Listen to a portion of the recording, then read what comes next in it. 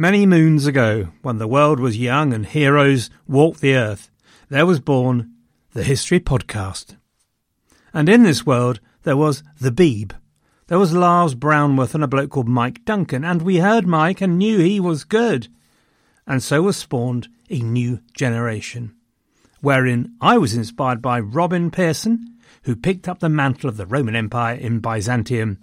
Robin, I'm glad to say, is still going strong, is still producing magnificent history and entertainment, and here is a message from him. Hello everyone, this is Robin Pearson from the History of Byzantium podcast.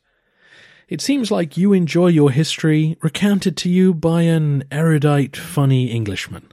Well, I am also an Englishman. And if you like a bit of Roman history, then come join me for a 1,000-year epic of incredible highs and devastating lows. Check out The History of Byzantium wherever you get your podcasts, or go to thehistoryofbyzantium.com. For now, back to David. Quality sleep is essential. That's why the Sleep Number Smart Bed is designed for your ever-evolving sleep needs. Need a bed that's firmer or softer on either side? Helps you sleep at a comfortable temperature? Sleep Number Smart Beds let you individualize your comfort, so you sleep better together. J.D. Power ranks Sleep Number number 1 in customer satisfaction with mattresses purchased in-store. And now, save 50% on the Sleep Number Limited Edition Smart Bed for a limited time. For J.D. Power 2023 award information, visit jdpower.com/awards. Only at a Sleep Number store or sleepnumber.com.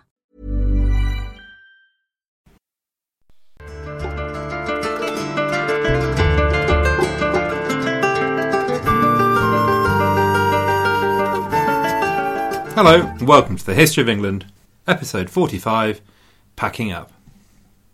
If you're listening to this, it means that I have successfully managed to move my feed. The website, thehistoryofengland.com, thanks Chris, remains the home where you can still go and download and all that sort of thing, but the iTunes feed comes from somewhere else. If you're not listening to this, then we're into existential territory, so that's far too difficult for me to deal with. And at the end of the show, we also have an announcement. Lord Markovan and the Great British Coin Giveaway. But before we get to that, this week we're going to kick off the reign of Richard the Lionheart, and after a few digressions and peregrinations, get him off to Sicily. So here we are in 1189, and Richard, he wants to go on crusade. I mean, he really wants to go on crusade. This is the big one, the one that shouted its name from the hilltops. It ticked all the Lionheart boxes: God, gold, glory and honour. The crusade was one of the things that Richard had been put on the earth to do, and nothing was going to get in the way of him doing it. And happily, the crusade brought together in happy harmony his own desires and the responsibilities of a Christian monarch. So pretty much everything Richard does now is to get things ready so that he could leave. But there was one other thing that I reckon was worrying him, which oddly enough was the death of his father. I've no idea how bothered he was that his dad wasn't around anymore, but I rather fancy that he didn't cry out for his father in his sleep. But I think that he suffered a certain amount of guilt from his own hand in that death, and even more, how this very same hand looked to the world outside. Richard knew that he'd done wrong in raising his hand against his father, so soon as he could, in 1189, he asked for absolution from the archbishops of Rouen and of Canterbury when he reached Normandy. And you won't be surprised to learn that both archbishops readily agreed. But there were definitely limits to the extent of this guilt. To Richard's mind, while he had offended God, he had not broken his code of honour. He had openly declared his rebellion in front of Henry and all his court, and this openness meant that he had broken no code of honour. He had declared his defiance. In his mind, this was completely different to the lords who had betrayed Henry in secret, changed sides without any warning. Now, I'm not sure how much Henry would have appreciated the difference, but this was important to Richard. So as far as Richard was concerned, those lords had broken the code of chivalry and honour, and as a result, he was very hard on them. Those that he thought had betrayed his father dishonourably had their estates taken away. Clerks who'd done the same thing were fired. And meanwhile, he rewarded the men who had stuck by Henry, even though by so doing, they had opposed Richard. Now, a prime example of this, of course, was William the Marshal. Despite having killed his horse beneath him, Richard, as one man of honour, recognised another, and he made William's fortune by giving him the hand of the heiress of Strigoi in marriage.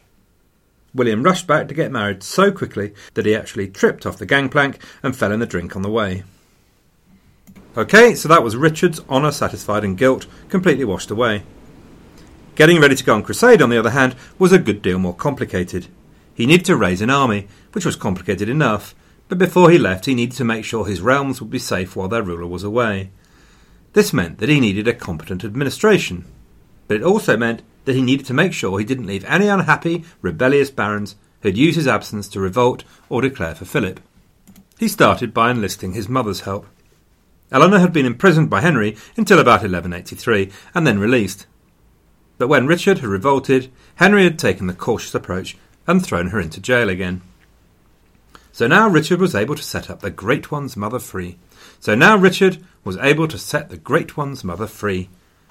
And use her still considerable influence to start to line up the major barons on his side.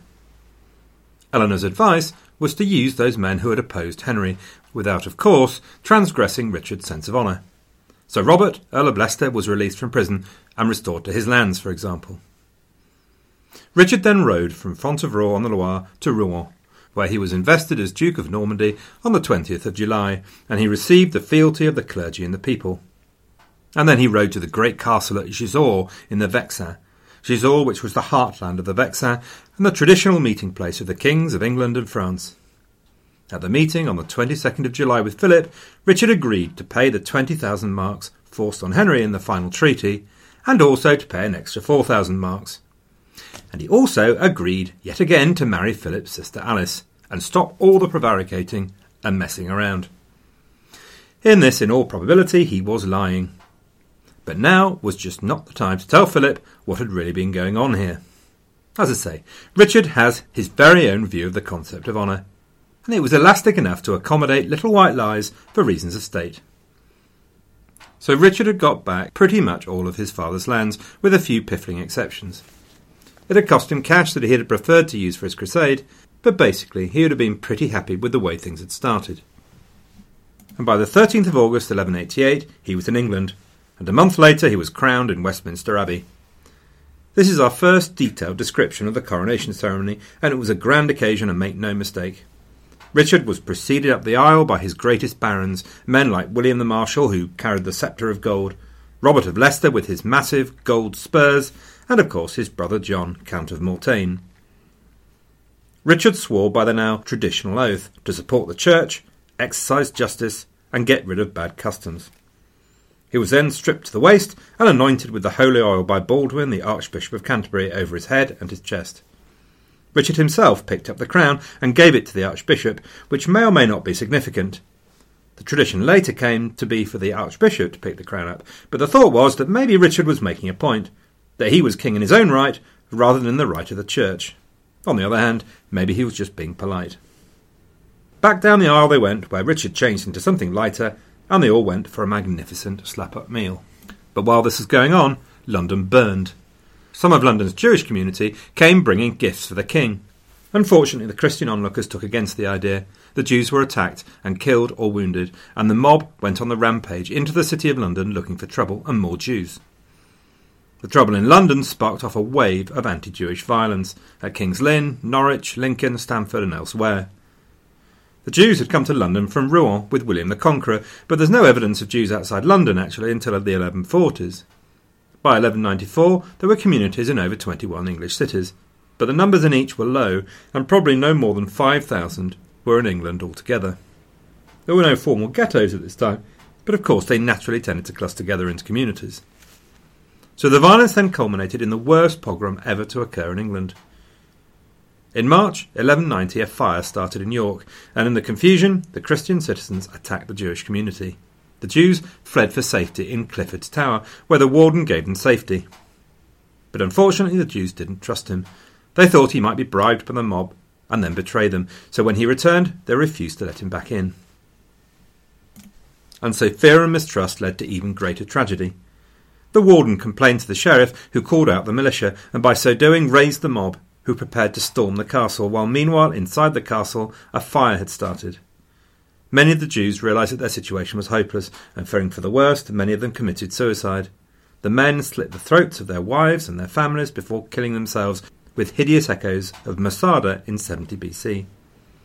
The few who remained begged for mercy, and were promised mercy if they converted, only to be betrayed and butchered as soon as they came out of the gates. There were a couple of follow-ups to this grisly episode. Firstly, the leader of the Christian mob then led the crowd onto the cathedral where all the Jews' documents were burned, including, you won't be surprised to learn, all the records of their debts. And so religious bigotry, racial bigotry and financial self-interest all worked hand in hand. And secondly, the event apparently caused York to be cursed, a curse that was only lifted in 1990 when Lord Chief Rabbi Jakobovits officially lifted it. Richard's reaction to the pogrom at his coronation is a good illustration of the relationship between the crown and the Jewish community. So to give him his due, Richard strongly disapproved. He had the rioters in London arrested and 3 of them hanged. He encouraged a terrified Jewish man who had converted to recant and return to Judaism. He sent letters into every shire, ordering that the Jews should be left in peace. And he ensured that the crowd in York were pursued. The ringleader, for example, was forced to flee to Scotland for his life.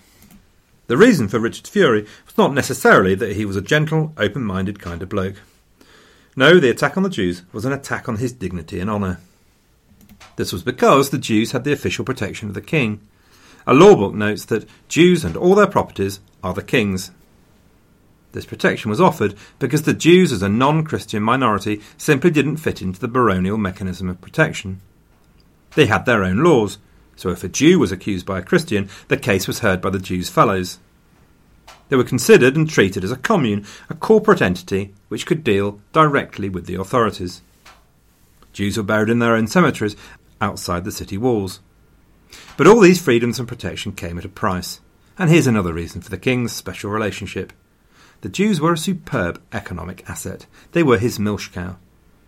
Between 1186 and 1194, for example, these 5,000 people paid special levies of 20,000 marks, and John milked them in exactly the same way. The Jews, of course, were debarred from many occupations, and so they focused on money lending, and jolly successful they were too.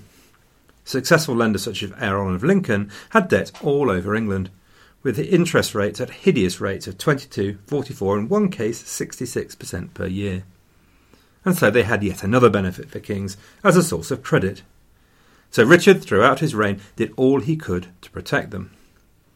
One response he made after the trouble at York was to ordain that the church should shadow all Jewish debt.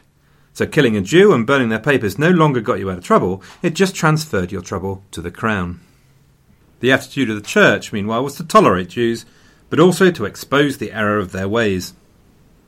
The Fourth Lateran Council of 1215, for example, tried to force all Jews to wear 2 strips of white linen on their breasts. By and large, widespread exemptions were granted for Jews in England, but at, of course, a price. The Church produced large numbers of polemical literature, and the tone of the Church grew steadily more anti-Semitic as time went by.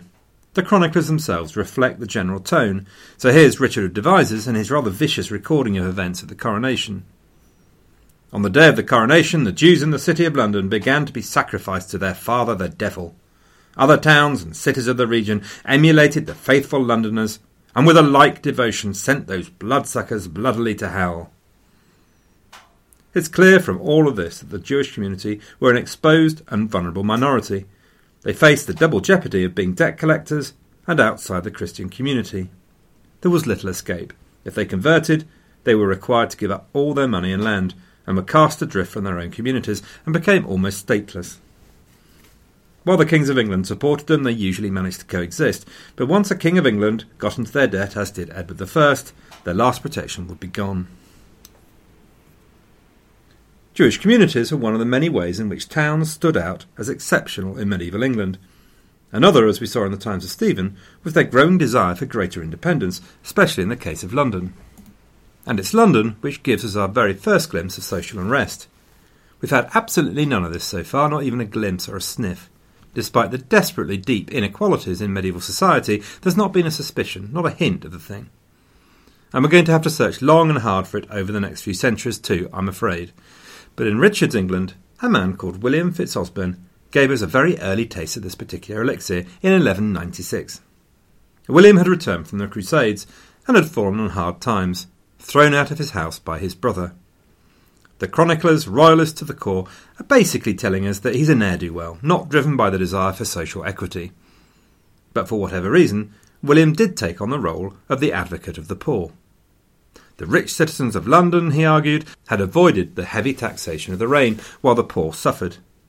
He grew his beard long as a sign of sympathy with the poor, and he became known as William Longbeard. He was a superb speaker, and he drew large crowds until over 50,000 of London's inhabitants were counted as his supporters. Here's a taste of his rhetoric. I am the saviour of the poor. Do ye, O poor, who have experienced the heaviness of rich man's hands, drink from my wells the waters of the doctrine of salvation. And ye may do this joyfully, for the time of your visitation is at hand. For I will divide the waters from the waters. The people are the waters. I will divide the humble from the haughty and the treacherous. I will separate the elect from the reprobate, as light from the darkness. Rumours and fears circulated. Temperatures rose. Longbeard's supporters were rumoured to be stockpiling kit to break into the houses of the rich and the famous. This is not something the rich and the famous are keen on, so the rich and the famous called on the forces of law and order.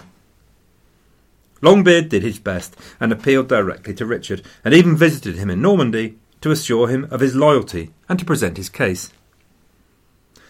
But none of this did him any good. Richard may have received him with sympathy, but Norman Angevin society was not one for social equality and a good discussion about the rights of man.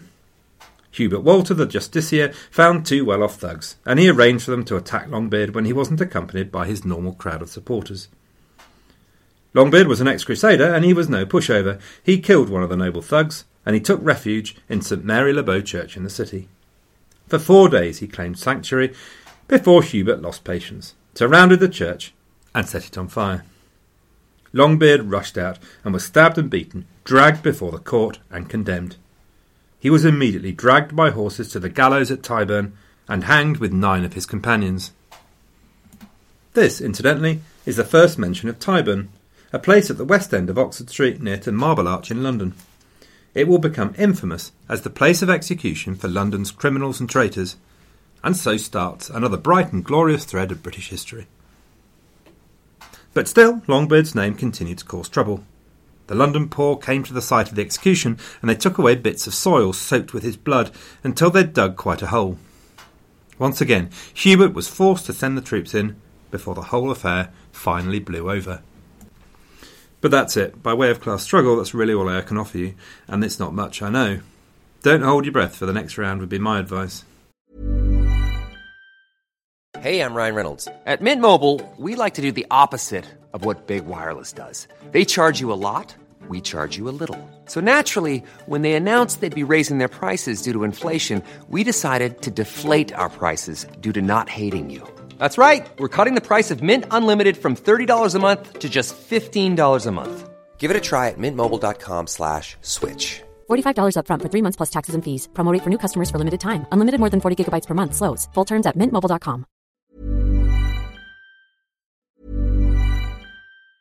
Mom deserves the best, and there's no better place to shop for Mother's Day than Whole Foods Market. They're your destination for unbeatable savings, from premium gifts to show-stopping flowers and irresistible desserts. Start by saving 33% with Prime on all body care and candles. Then get a 15-stem bunch of tulips for just $9.99 each with Prime. Round out Mom's menu with festive rosé, irresistible berry chantilly cake, and more special treats. Come celebrate Mother's Day at Whole Foods Market. Even on a budget, quality is non-negotiable. That's why Quince is the place to score high-end essentials at 50 to 80% less than similar brands. Get your hands on buttery soft cashmere sweaters from just $60, Italian leather jackets, and so much more. And the best part about Quince, they exclusively partner with factories committed to safe, ethical, and responsible manufacturing. Elevate your style without the elevated price tag with Quince. Go to quince.com/upgrade for free shipping and 365-day returns.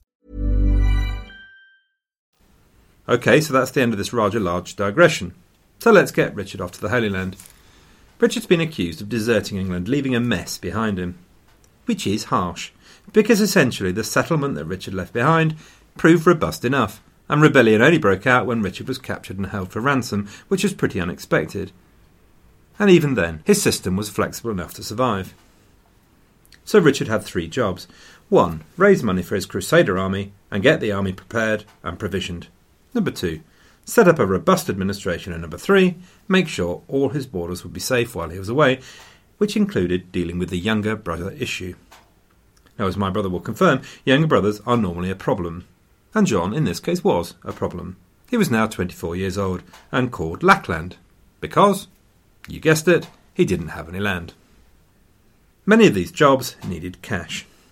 Richard's need of cash and his rather flippant cavalier attitude won him a reputation for greed, and a reputation that he thought of England only as a source of money for his adventures. But bear in mind, he's getting cash together to raise an army for the defence of Christendom, and this, after all, was supposed to be the highest duty of the Christian monarch. So Richard had some cash already. You may remember that in 1188 Henry II had raised the Saladin tithe, a special tax for the Crusades. But Richard knew this wouldn't be enough. Henry II had gained a lot of his revenue not from regular public taxes, but by exploiting individual circumstances and feudal dues. And this is exactly what Richard does. Here's Roger of Hoveden. He put up for sale everything he had: offices, lordships, earldoms, sheriffdoms, castle towns, lands, the lot. And here's an example. Of the 27 sheriffs of Henry's reign, all but 5 are replaced. The existing bunch are fired, and anyone who wants a job has to pay for it.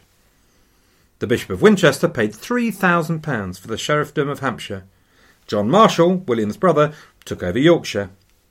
Richard also raised money by punishing men that he thought had done a rubbish job, or worse, that had been corrupt. A chap called Robert Marmion and Ranulph Glanville were both fined £1,000 and removed from their jobs. Now Richard came in for a good deal of flack for all of this, and making flippant comments like, "I would have sold London if I could have found a buyer," didn't help. And then, most outrageously of all, he had the nerve to criticise English weather, describing London as cold and always raining. Shock, horror, and indeed, gasp. But on closer analysis, the situation looks a good deal less clear-cut. After all, this is the way it worked, and had done for a long time. Offices were sold. That was the whole basis of the system. You had to deliver a certain amount to the Exchequer every 6 months, and as long as you did so, the world was then your lobster. It was a licence to print money. The other thing to note is that all the people who got jobs were experienced administrators, not a bunch of well-off fly-by-nights. So interestingly, for example, although William Longchamp had to pay a massive £3,000 for the position of Chancellor, there was an Italian called Reginald who offered more. But Richard took the guy he thought would do a better job, i.e. William Longchamp. And finally, the guys that Richard sacked were sacked for a good reason. Ranulph Glanville, we know, was notoriously corrupt and venal. So the reason for the flack was really that it all happened in such a short time period. Normally these things happened every so often. But Richard was in a hurry. He had 6 months, and then he had to be off. And it just made everything just a bit more obvious. So Richard basically selected men he trusted to hold the fort while he was away.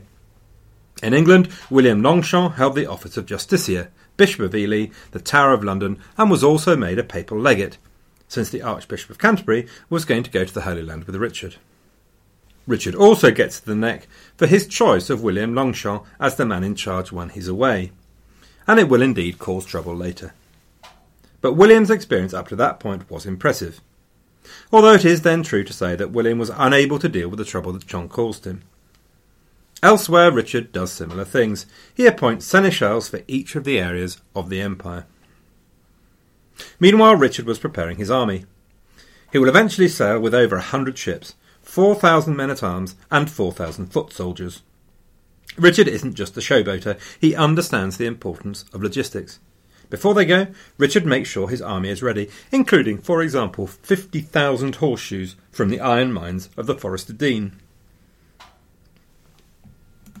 So turning then to the areas of external threat, there were broadly 5 sources of threat.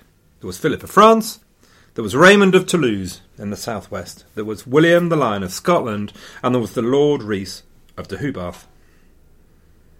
That's 4, and the number 5 is John. So maybe the external word is wrong, but he's definitely right up there, and Richard was well aware of it. Philip was the one that Richard was going to put on ice for the moment.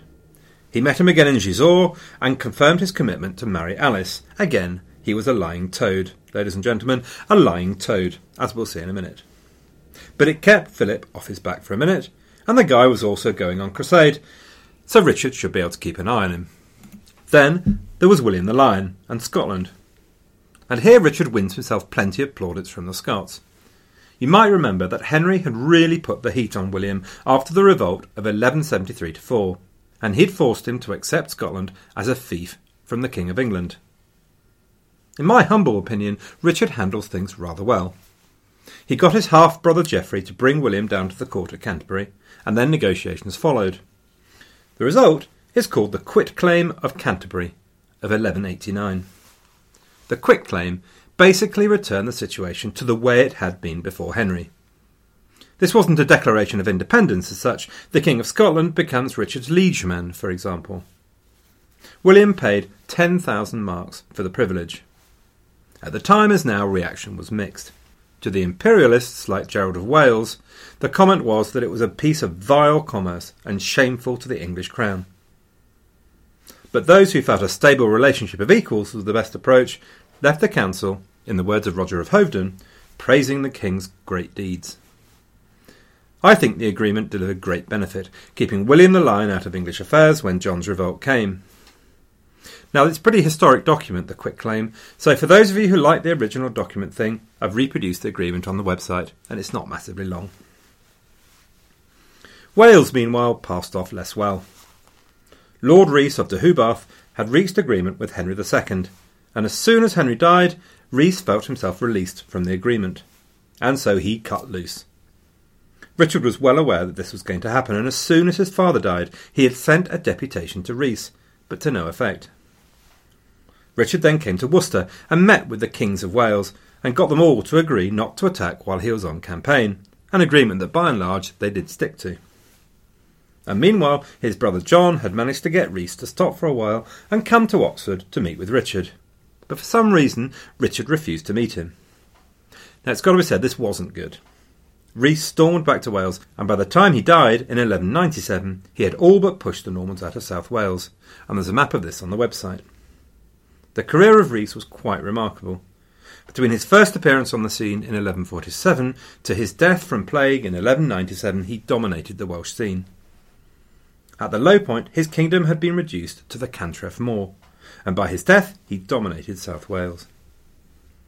Sadly, he was unable to persuade his sons to work together and support one of them to keep the kingdom together, and this meant that Deheubarth fell prey from the recurring problem of the Welsh kingdoms, of being split up between a number of princes.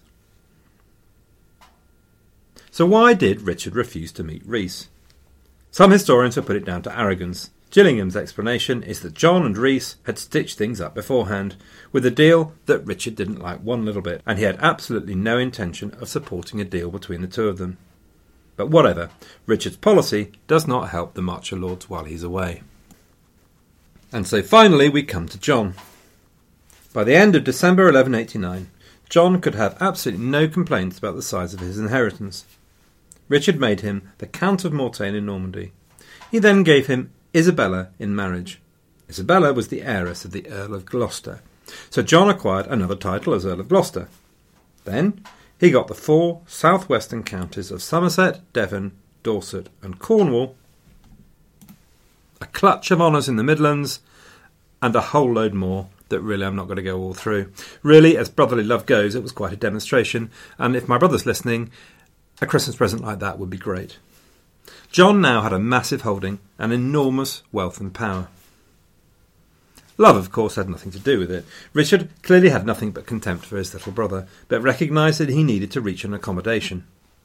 His approach was to make him so wealthy that he'd have no interest in making a grab for more. At the same time, he started off by making an agreement that John would not enter England for 3 years, so top marks for openness, nul point for trust. Unfortunately, Mum thought he was being mean, so persuaded Richard to let this drop, which says very little for Eleanor's judgment. Richard was to be criticised for giving John the wealth and power he needed to challenge Richard's rule.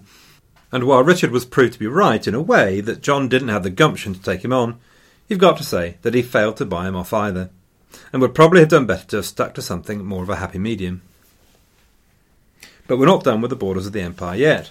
Down in the southwest of France, in his real home of Aquitaine, Raymond of Toulouse was his traditional enemy, an enemy who had been humiliated frequently by Richard.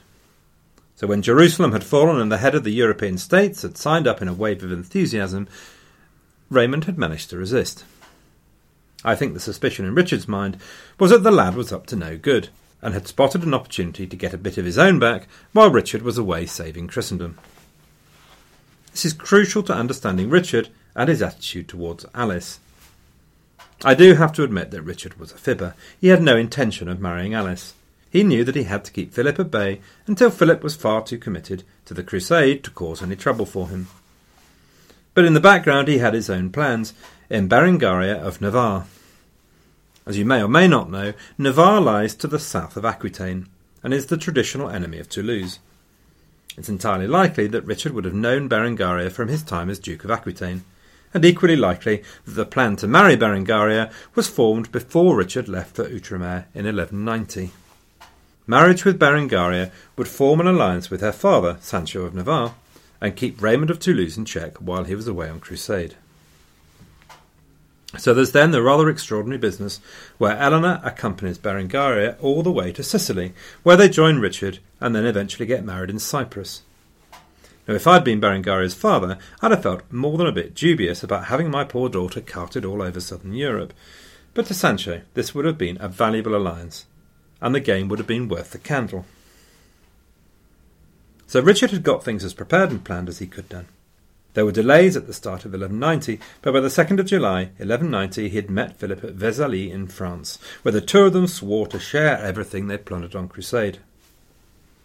This, unfortunately, was an agreement that would turn out to have more than one interpretation. Nonetheless, the thing was done. Both kings were now set on their path. They rode down to Lyon and separated there, ready to meet up in Sicily. Richard had 37 ships, and the remaining 63 ships were late, having decided to take a few extracurricular activities in on the way down south. One of these activities, deeply appropriate to the most Christian of fleets, involved attacking the Muslim and Jewish communities of Lisbon.